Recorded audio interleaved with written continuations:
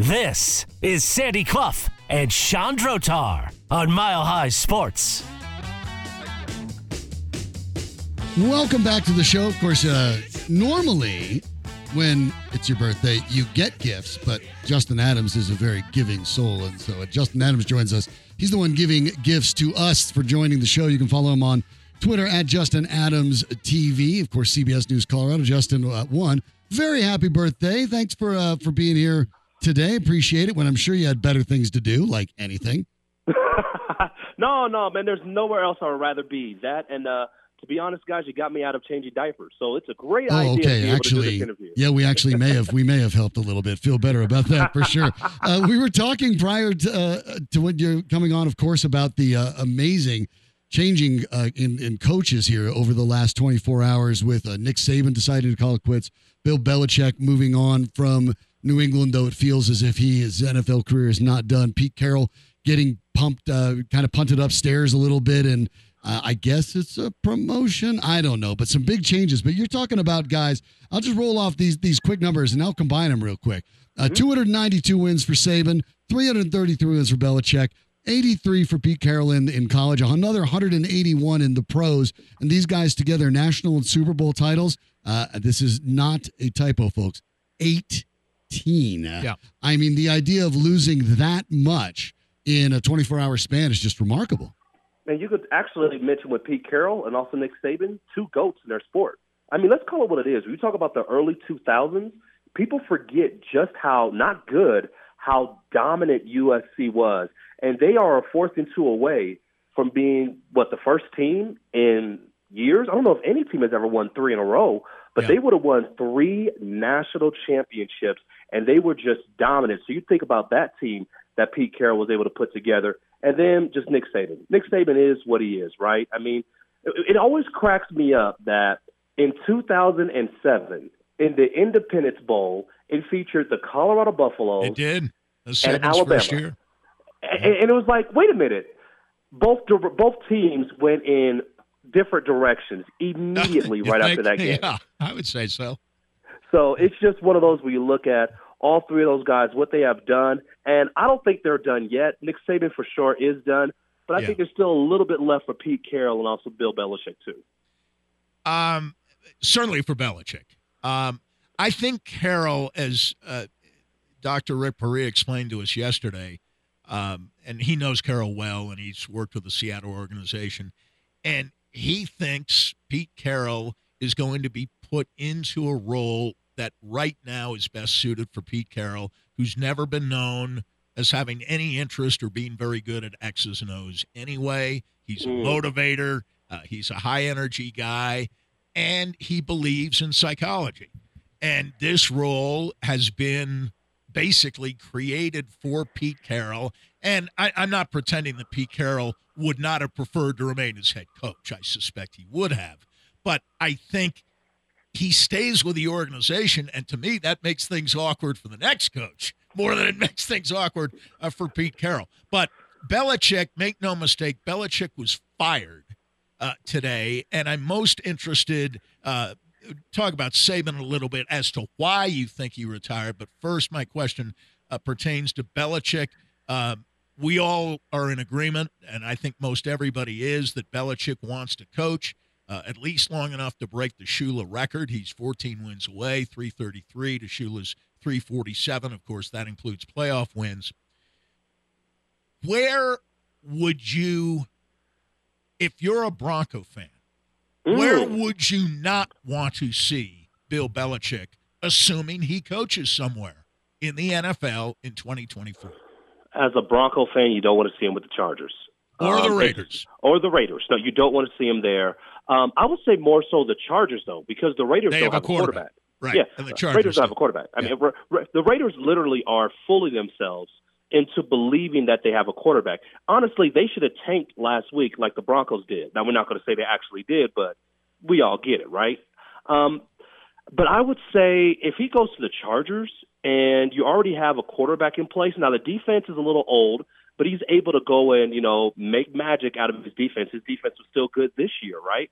Without their first-round cornerback and Christian Gonzalez, the former Buff. And so he could be able to still put those things together. My dark horse team, guys, actually, when I really think about it, if he goes to Philadelphia, and what's the biggest issue that Philly has right now? They have issues in the secondary.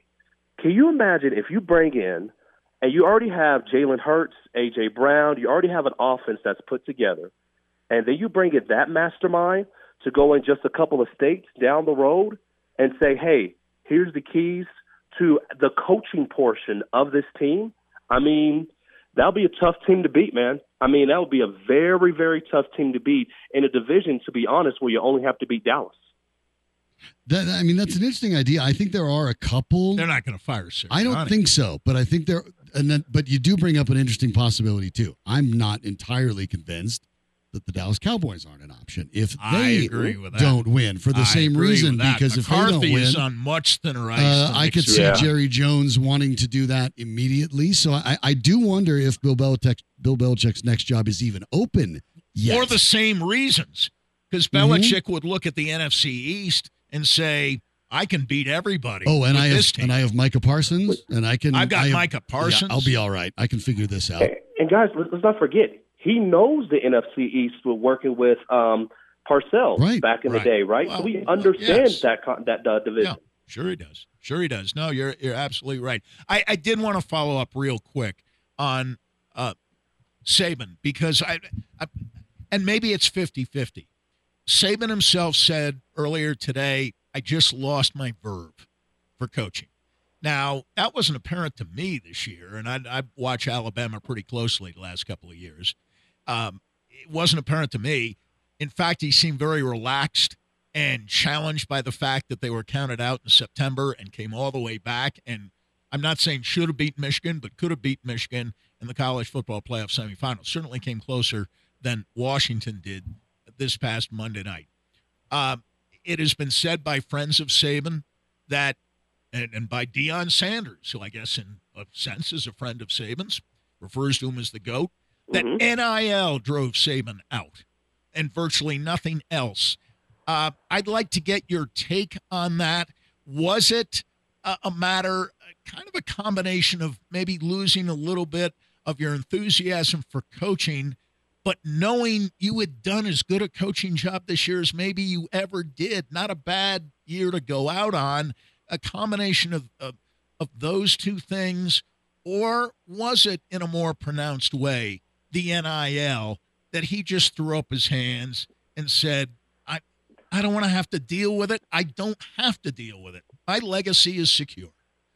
I think NIL has a small part to play, but let's not lie and pretend like they haven't been paying players anyway before NIL, especially in the SEC. We all know guys who've been able to get paid. Let's just call it what it is. The late, great Irv Brown has stories on stories, about that, right? He just used to call it UTT, under the table.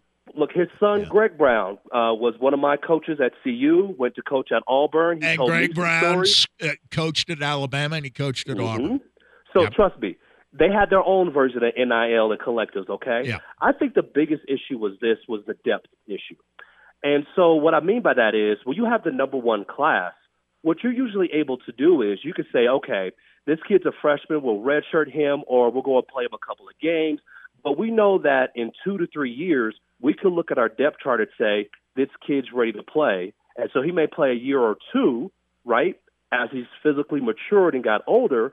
We're going to continue the dynasty, continue the winning, and we'll be fine. Now it's truly free agency in the sense of every year you got to go out and now you got to look at your board and say, okay, we're going to lose this kid here who he wants to go and play because he was a 4-star, 5-star. But if he would have stuck around the program for 2 years, he would be ready to go. But he wants to play immediately, so he's going to jump ship and go somewhere else. So now we have to go out and get another kid. Then I got to go out and get another kid. Oh, and now I got to re-recruit the kid that I still have on my staff right now, right, or have on my roster. Those are the things that get exhausting. Those are the things that get really tired. And just as a coach, you just get to the point where you say, look, I'm in my early 70s. My legacy is intact. And with everything that's happening, I still got to the college football playoff and was a couple of yards away from winning another national championship because I believe that Alabama team beats Washington. Oh, so, I think so. Yeah. No doubt. No doubt. So it's just one of those where you look at those things where you have to go and get after kids over and over and over again. You just say, you know what? I'll let this go to somebody who has a whole lot more energy. I'll still be at Alabama, though, in the sense of I could be able to help the next coach. I'll still have a position, right, where I could be able to kind of oversee some things. But the day in, day out, ins and outs, I won't have to take care of that anymore. The idea going forward, and it's something we discussed a little bit now, as the NIL world is sort of free agency, and you're exactly right. Mm-hmm. The situation for Colorado, we know the season did not end well, but as you're starting to see this kind of become the way of the world, is a program like Colorado better positioned, even though the actual coaching, especially the assistant coaching staff, we understand has been in flux. But is the salesmanship, the ability to get a guy paid on the front end and then potentially on the back end, now maybe the defining factor when it comes to recruiting? And if so, does that put Colorado in a better position in a post-Nick Saban world? I don't think Buff fans and really college football as a whole really understands the position that CU is in. And my hope is that Coach Prime, Deion Sanders, that he's able to go and make the right decisions on the field as a coach, because they are very, very well positioned. I mean, where else is another place that's more popular than CU? And trust me, money's not going to be an option, because you're going to have those sponsorships. You're going to have those opportunities. You're going to have those chances to get the followers and the likes on your social media profile, on your YouTube channel and everything. So that's definitely going to be an option for so many different kids who never thought about going to Boulder. Just like when Bill McCartney was here, right? Because there were so many kids who never thought about Boulder, who had to look in the encyclopedia to find out where the heck Colorado is, right? And so they have another opportunity to be able to position themselves in a way to take full effect and take full advantage of this. My only thing comes down to this. On game day, are you able to make the right decisions to get the wins and not give up games like you did last year? Are you able to put yourself in the right position? Because there were several games last year that you should have won, that you lost, and that will hurt you in recruiting, especially if it continues year after year. I regret in some ways that we have to do this, but we must get to the Broncos. Oh, my God. And I'm not going to ask you about how much you think George Payton was lawyered up the other day. On the Russell Wilson business, he was following the advice of lawyers. It was as clear as the day, and the days are gradually getting longer now. And I think days ahead will be long days for the Broncos. But I wanted to ask you this, and I'm not picking on the Denver Post or the Bronco correspondent who wrote the piece today, but it seemed to me that when Sean Payton talked the other day, he was talking as if he were an analyst of the offense, right, rather than the coach, in part at least, of the offense. This did you get the that feeling as well? Wizard. Did you get that feeling, Justin? Yeah. Because I want to pinpoint it here. He talked about, total offense, 28th in the league. Okay, he didn't have the rankings, but these are the rankings. Mm-hmm. 18th in rushing yards, 24th in passing yards, 21 points per game. One of the worst figures in the NFL this year. And he's talking about all that like he's at some kind of remove from it, as if he isn't a part of it. Did that stun you as much as it stunned me? And again, it's attributable to the guy we're talking about. And as nice as he tried to be and conciliatory and saying, oh, you're all asking great questions, he's coming off as an innocent bystander in the most self-serving of ways, isn't he? Yeah, he is. But one of the things that he could possibly try to say is like, look, the reason why our offense wasn't the way that it was, without actually saying it, is, well, for 15 games, we had this guy that I tried to make it work with Russ. I really did. But here's the product. Here's the numbers. And then, look, then I tried to go and get this spark with Jarrett Stidham, and, well, here's the numbers. I mean, here's what happened, right? And you know what? I would have made a different call of that one play, and I would have did this differently and whatnot. And so, yeah, you could go back and go and try to say the things that you would have done differently. You could go and talk about how You write down all your notes and things that you could have done differently. But the reality is this, is that you cannot have an offense that was as poor as it was last year. And as a coach, you have to figure out a way quicker to be able to go and fix your offense, or just to give your offense an identity quicker, just so that your team isn't 1-5. I get that, but why isn't he ever accountable for that? It's very interesting, isn't it? Why isn't he accountable? Why is it always players or guys that didn't fit or whatever? Were we as good as we expected or wanted to be offensively this year? Absolutely not. Just look at the numbers, and I just gave you the numbers, but he's part of it. Right. And he even in his weak moments the other day, in part acknowledged it, although a lot of it was making jokes about not being able to read the laminated sheet right because his eyesight is going. Which is a joke. And I take it as his attempt at humor. Right. He is not a man possessed of any kind of sense of humor. So it's always strained. But, even in that context, you're not analyzing the offense. You're coaching it. There's a difference. There is a difference. But that also reminds me, though, of a man who's very comfortable at making $18 million a year, and he knows that his job is not going to be cut at all anytime soon, right? Right. He has no threat. Not only will he continue to be the coach, he'll continue to be surveying a kingdom, all under his command. Yes. And nobody really to answer to, up to and including the ownership of the team. And that's what I find, from a Bronco point of view, to be disheartening when you look ahead to their future. And I want to get this quote right. He was asked an excellent question by Scott Hastings near the end of his portion of the press conference the other day about what are you going to do in the offseason to improve as a coach and grow as a man in the offseason.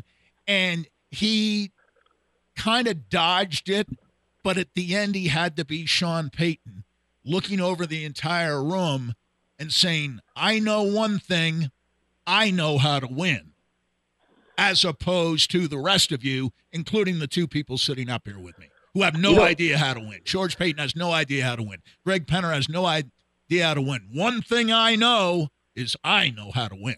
Exactly. And you know what? We talked about Nick Saban to start off this conversation. Do you think Nick Saban will ever say something like that? No, he never would say something like that. Belichick would never say something. Belichick would do it in a smarter way when he was asked, what do you tell fans before this year began? What do you tell fans to make them optimistic that this will be a better year? And he had a 3-word answer: the last 25 years. Right. But that isn't saying I know one thing, I'm smarter, and I know how to win. Right. It only goes for so long for you saying that. It only goes for so long for you saying that when you win just one Super Bowl. And the reality is that you went 8-9. Right. As a Bronco coach, you're a loser. But let's go and look at the 4 losses that are the most crucial losses. Well, first of all, you lost twice to the Raiders. Then at home, you lost to the Raiders, lost to the Commanders, you lost to the Jets, you lost to the Patriots, right? In a game that you had no business losing. And, oh, by the way. He got out-coached, by the way, by Belichick. He did. On Christmas Eve. Well, guys, look, if you just win 2 of those games, just 2 of those games, we're talking about the Broncos in the playoffs. Well, you talk about winning. Okay, maybe Antonio Pierce keeps the job, but Josh McDaniels beat him. He didn't last the year. That's right. Ron Rivera beat him. He got fired the year. Yep. Robert Saleh's going to hang on because of Aaron Rodgers' injury situation, but Bill Belichick got fired. Belichick got fired. Yeah, he did get fired. So you're talking about at least 3 and maybe 4, depending on what happens with Antonio Pierce. 3 at minimum, and maybe 4 of your losses went to coaches that got fired at the end, that either didn't last the season or got fired at the end of the year. I like coaches that always think of different ways of how to improve. and they say, look, we have to improve in this way. We have to improve our offense in this way. We have to go in. I have to be better. I have to go and be better. Like, I love the personal accountability, but you can't go and say that, well, I'm a winner. Here's the reality. It's professional sports, okay? And I get it. There are some coaches who are terrible. We all know there are plenty of coaches who are terrible. But for the most part, you don't get opportunities like this as a head coach if you haven't won somewhere, if you haven't experienced some sense of winning somewhere. But what are the small things that you're going to do that is going to take your team over the top? Well, you can look at your roster and say, wait, we don't have the best roster, but we're going to find out a way week in and week out to be able to go and beat a team. I mean, how about starting, Justin, with getting your plays in on time no matter who the quarterback is? Or maybe changing the tempo. Finding a way how to change the tempo. Finding a way how to say, hey, we're going to change the formation, or we're going to run the ball on first down, or we're going to go play action. Like, you just got to go be unpredictable, or just find something that's going to make your team work and not make excuses and say, well, we tried this, didn't work out, or we're going to put the blame on this player and it didn't work out. You're supposed to be the offensive mastermind. Figure it out, coach, because you know what? The coaches that we talked about earlier, the Nick Sabans, who started off early on as a coach who would say, I am okay with a running game and a strong defense, and we'll win some national championships, that at the end of his career, he has a running quarterback and some of the best wide receivers we have seen in the NFL. Or you could talk about Bill Belichick, where we know 100% when he comes to your stadium, he is going to take away the number one thing that you can do. What's going on with Sean Payton? What can we say about this guy? That's the issues that we should have right now. And Sandy, you're right on the money. When you heard that, I love how those red flags start just glaring and blaring for you, because that should tell us everything we should know at this point about Sean Payton. That's the real Sean Payton.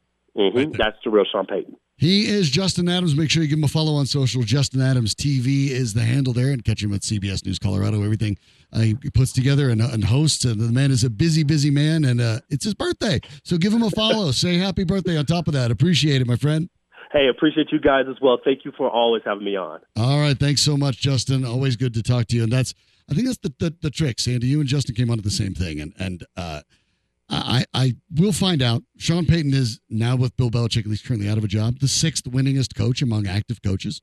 He does have a Super Bowl. Not going to say that doesn't mean anything, but I will say that in my career, in my life, for example, people who tell me that they're smart tend not to be that smart. People who tell me they're leaders tend not to be leaders.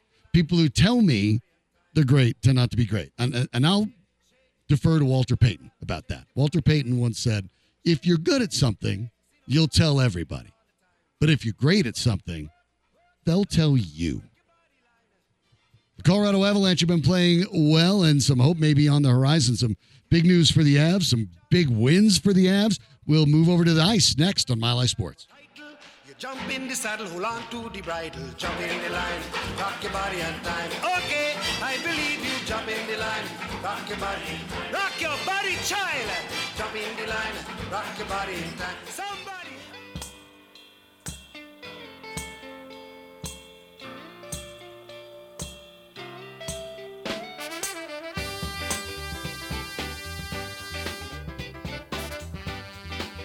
Sandy Clough and Chandrotar, presented by Superbook Sports. Download the Superbook app and start winning today at superbook.com. Here's Sean and Sandy. Look, I get it. It's cold and it's snowy out there, and the Colorado home market's been bonkers for years, but I do know how to navigate it, and you need to learn that too. Talk to my friends Dave and Mark at Key Real Estate Group's Colorado Luxury Home Team.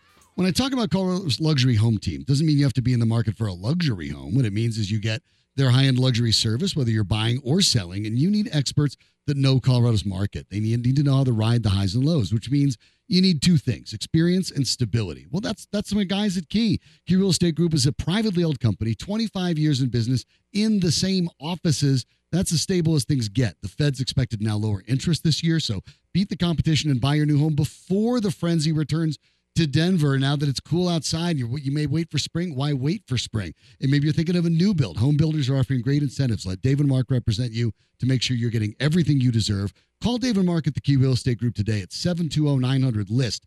That's 720-900-LIST, or visit them at keyrealestategroup.com.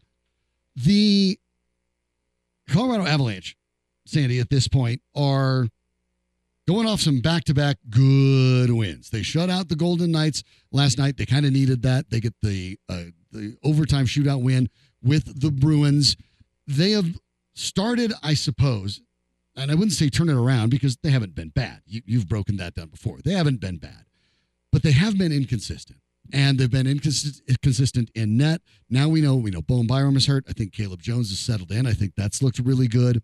I agree. But the guy that surprises me, it was great to see Georgiev get that 25 save shutout last night. Number 2, only number 2 for the season. Yeah. And number 1 came very, very early. But the story for me in the last couple of weeks, as great as everything's been, Nathan MacKinnon, by the way, tied Joe Sakic's record, 23 straight games, home games to open the season with a home opener. Not just Joe Sakic, because you're thinking about the Avs record. He tied the Avs record. He also tied Phil Esposito. With the 73-74. And there's only 2 guys ahead of him, and I don't even need to tell you their first names. Orr and Gretzky. I mean, that's what the level that McKinnon's at. But to me, what I've really been... Hockey fans would take the great one. Yeah. And Bobby. Or number 4. Bobby Hull, you might think. But Bobby Orr is arguably the greatest hockey player of all time. And McKinnon's 2 behind him. He had 25 now Gretzky's at home 40. games. And this tells you about Bobby Orr. You know when he set the record? In 74-75, which was basically his last healthy year. Right. As an NHL player. And he was still great. Oh, and he was still a defenseman. At home, at least, to be on the score sheet for 25 straight games. Then he got Gretzky at 40. And, you've got... that seems untouchable. That looks like it might not be. That looks like DiMaggio at 56 games on the hitting streak. But what MacKinnon is doing is just he is lifting the whole team. And I'm not saying he even has to be the Avalanche's best player night after night after night, but his play is lifting other guys to be that best player. Maybe it's a Rantanen, maybe it's a Nichushkin, maybe it's even Jonathan Drouin or pretty close to that. And Drouin, all of a sudden, is one of the 6 leading point producers on the Colorado Avalanche behind only MacKinnon, Rantanen, Makar, Nichushkin, and Taves. Drouin is now 6th. And if you list the 6 best players in the Avalanche, those are the guys right now. Who are the 6 best players? Probably MacKinnon, Drouin, Rantanen, Nichushkin, and, of course, the defense tandem of Taves and Makar. Those are the 6 best players. Nichushkin, by the way, and I did want to mention it, because now 6 goals and 3 assists in his last 6 games. Right. Rolling. And especially on the power play. On the power play. He is, we were talking about Esposito, who was the ultimate garbage man as a goal scorer.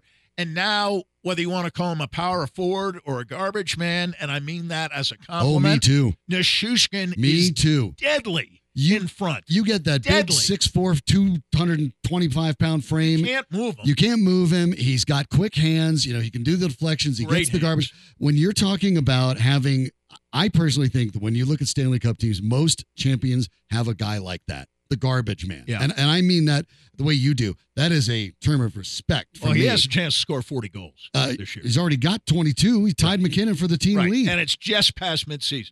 So, he's kind of on pace for that. And he's especially hot of late. And I want to say one other power thing play goals. Very quickly about Nichushkin. That 13 power play goals, incredible. I was wrong about him. I had my doubts at the start of the year. I didn't think he got off to the greatest start, and I didn't see him lifting his game anytime soon, and I thought he might be a guy you had to consider trading. Well, within the last month to 6 weeks, that notion became preposterous because he's as physical as anybody. He's on your power play. He is a premier penalty killer. Yep. Yes, he is. And obviously 5-on-5, he's great. 3-on-3, he's great. In any situation you can imagine, in any combination or amalgamation of players, he fits in. And somewhere along the line between last year and this year, but it's seemingly this year, it's almost as if he kind of got the note, like, you're the big guy. You're go be the big guy. And when you're talking about the defensive play, when you're talking about the way you kind of park yourself in that crease and make things difficult, yeah, it's really been a revelation. And even more than the play, what I noticed, and I even took note of it. It's in my notes for today. I have noticed in the last couple games, this is a guy that he does speak English. It's not great, but he's not comfortable speaking it in public. He's talking more though. He is talking more, and you're also seeing something that you haven't seen. He's smiling. Yeah, he's smiling. He's clearly a joyful He's player enjoying the company of his teammates. He's enjoying the game. He is enjoying the ball arena crowd. He's enjoying the experience. You know when he took and off? That's new. When his daughter was born. Think back on that. That's when this hot streak began. And that, I think, has contributed fatherhood changes to your the perspective. Joy with which he is playing the game now. A joy that I don't know is part of his profile as a hockey player. I didn't see it. Even when he was playing well, I didn't see joy. Now I see joy. And I also see a guy you can put on that second line, and, O'Connor's playing very, very well, yes, he too. is. He's, I was going to say over his head, but maybe it isn't. He has become, he scored last night again. And now you can carry a Colton or a Johansson, neither of whom is playing especially well. And, you can move up a Cogliano to the third line, Kiviranta, and get by with a fourth line because you're not playing him very much of Olofsson, McDermott, and Pullen, even with Wood out. And, it looks like on defense, Byram's going to be out for a while. Manson's going to be out for a while. That's your second defense tandem. It's going to be out. And now you've got Johnson and Girard as your second tandem. They're playing well. And as you say, Jones and Malinsky, I don't mind as a third tandem. As a third tandem? No, I think not their skills blend well together. They can both skate. And this is about the time of year, last year, when Georgiev really took off. And maybe that's who he is. He's a slow starter, relatively slow starter, who at midseason raises his game a little bit. I'm concerned about the volume of games he's forced to play. Me too. That worries me some, but I think lately he's needed to play. And Bednar said Monday night, most complete game we played this year. They were more complete last night. They really dominated. They were. And I understand Las Vegas has injuries, but the Avs have injuries too, and they have sickness. And it's really not that much worse with the Avalanche. And I think that Vegas has lost 7 out of 9, something like that. The Avs have won 6 out of 7. Yeah. And the Avs right now, other than Winnipeg, are the hottest team in the NHL. And I guess Seattle's 8-0-2 in its last 10 games. But the Avs are playing better even than Edmonton over the last 10 games. Certainly better than Boston. Certainly better than the Rangers, the 2 first-place teams back east. The Avs are taking off at about the same time they did a year ago, and I think it's the patience of Bednar and the incredible play of MacKinnon and Nichushkin primarily, but Rantanen and Drouin certainly have done their part, combining for 3 assists last night. Rantanen played 24:05. Drouin played almost 22 minutes last night on that first line, and he belongs with that first line. And you look at the way that what we've talked about, the change for Nichushkin, the confidence for Drouin now that has been starting to percolate and showing. The confidence that Georgiev seems to be building again. A lot of this springs from, again, this is part of the thing in sports where the mental aspect of it is a major part of the way sports work. Absolutely, and no one can describe that part of sports better than Dr. Rick Perea, the premier performance psychologist who appears with us every Wednesday afternoon at 5:30 on our Wellness Wednesday podcast, our checkup from the neck up. Dr. Perea, the former psychologist of the world champion Broncos back in 2015, the good old days, as they say. Colorado Rockies team psychologist as the Rockies are getting set to take off on a 2-year playoff run. Yes, that actually happened in 17 and 18. And, of course, he has worked with the world champion Denver Nuggets as well. But most importantly, Dr. P helps middle and high school performers to reach peak levels Whether you're an everyday performer at work, at play, or at school, call Dr. P today at 720-287-0933. That's 720-287-0933. Or look him up at Dr. P at think1-4u.org. That's think1-4u.org.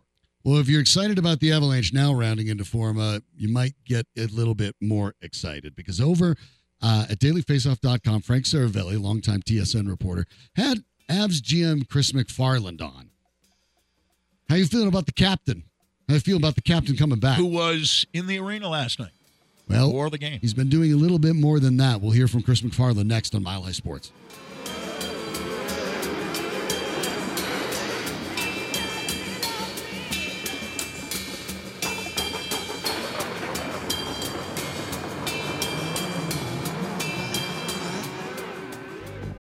Without the ones like you, who work tirelessly to keep things running, everything would suddenly stop. Hospitals, factories, schools, and power plants, they all depend on you. No matter the weather, emergency, or time of day, you're the ones who get it done. At Grainger, we're here for you with professional-grade industrial supplies. Count on real-time product availability and fast delivery. Call, clickgrainger.com, or just stop by. Grainger, for the ones who get it done.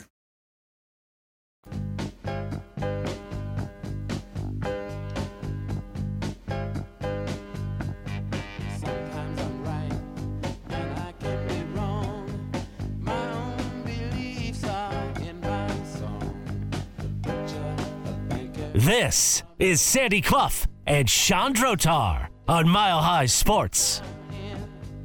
I have talked about it before. I think obviously for very good reason. John Elway's helicopter play goes into Colorado sports history as one of the most self-sacrificing sports moments in Colorado sports history.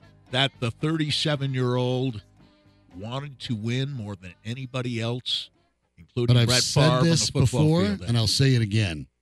Gabriel Landeskog's return from injury prior to the 2022 Stanley Cup playoffs and playing through it, knowing that he was rushing it, knowing that there would be a potential cost that could even be the career, to my mind, is the most sacrificing moment in Colorado sports history because he went in period of months as he continued to grind through it, knowing that he probably should not be playing, knowing that this was an opportunity as the captain to go out there, and he was brilliant. And he played he well. He was brilliant. Yes, he wasn't just dragging the leg around. He contributed. They wouldn't have won the cup without him.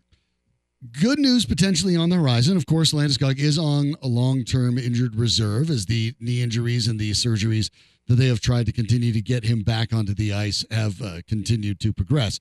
But he has been skating a little bit. And over on Frank Saravelli, longtime TSN reporter, his podcast over at dailyfaceoff.com, he had a discussion with Chris MacFarland, the Avalanche GM, who took the opportunity to talk about Landeskog. I want to let you hear it. The good news is, everything has gone well. Knock on wood, there's been no sort of glaring hiccups or, speed bumps or anything. So his rehab continues, but we're still, I don't know if early is the right word, Frank, but we're still gathering information, and every week that goes by, there's sort of another step in terms of the things that he's hopefully gonna be able to do. But no, we're not close. There's not, it's not like he's, we need more information basically, but everything is hopefully positive, and we certainly miss him, that's for sure.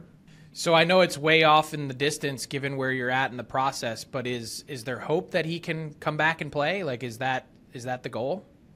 Well, the goal was, the timeline we were given was, 12 to 16 months. So, 12 months is, at some point after the NHL regular season, and to say it's going to be if we're fortunate enough to go in the playoffs and win a round, would he potentially be a player? I just don't know. But is that a twinkle in your eye maybe that, yes, hey, if we go on a deep run, that there is a glimmer of hope that this guy could be back? Well, I think the hope is for Gabe, right? He's he loves hockey. This has been really hard on him. It's what he does. It's what he knows. Selfishly, we have a lot of term left with him. I can't, Gabe Landeskog is a special player. I've said that a number of times. We can, you can maybe, put that cap space to use and find a 20-goal scorer or what have you. But the things that Gabe does, they're not readily available. The things that he does for our organization on and off the ice, and we really, really miss this player. And I'm just hopeful for him that he can continue his career. Whether we're fortunate enough it's the springtime, or if it's next September at training camp or whatever. That's the number one thing. I want to see him back on the ice. Now he couches that quite a bit, but there's a glimmer of hope, and just the notion that maybe the worst case scenario comes back in September, October, sometime in 2024. That's great news. And he was around the team last night, and Bednar said he always brings energy when he's around. The team loves having him around. The Avs decided not to vote for a new captain. They did, knowing that Landeskog was expected to be out. They decided that no one was going to wear the C this year. Well, no one can wear the C the way he wears the C. And I was going to say wore the C. I'm using it present tense. I think it applies today. He's still the captain. He still, when he's around, provides a jolt of energy, enthusiasm, even confidence, knowing that he's not going to play anytime soon. And you think about getting MacKinnon back in the next 3 weeks, perhaps a little bit earlier than that. He's skating at practice.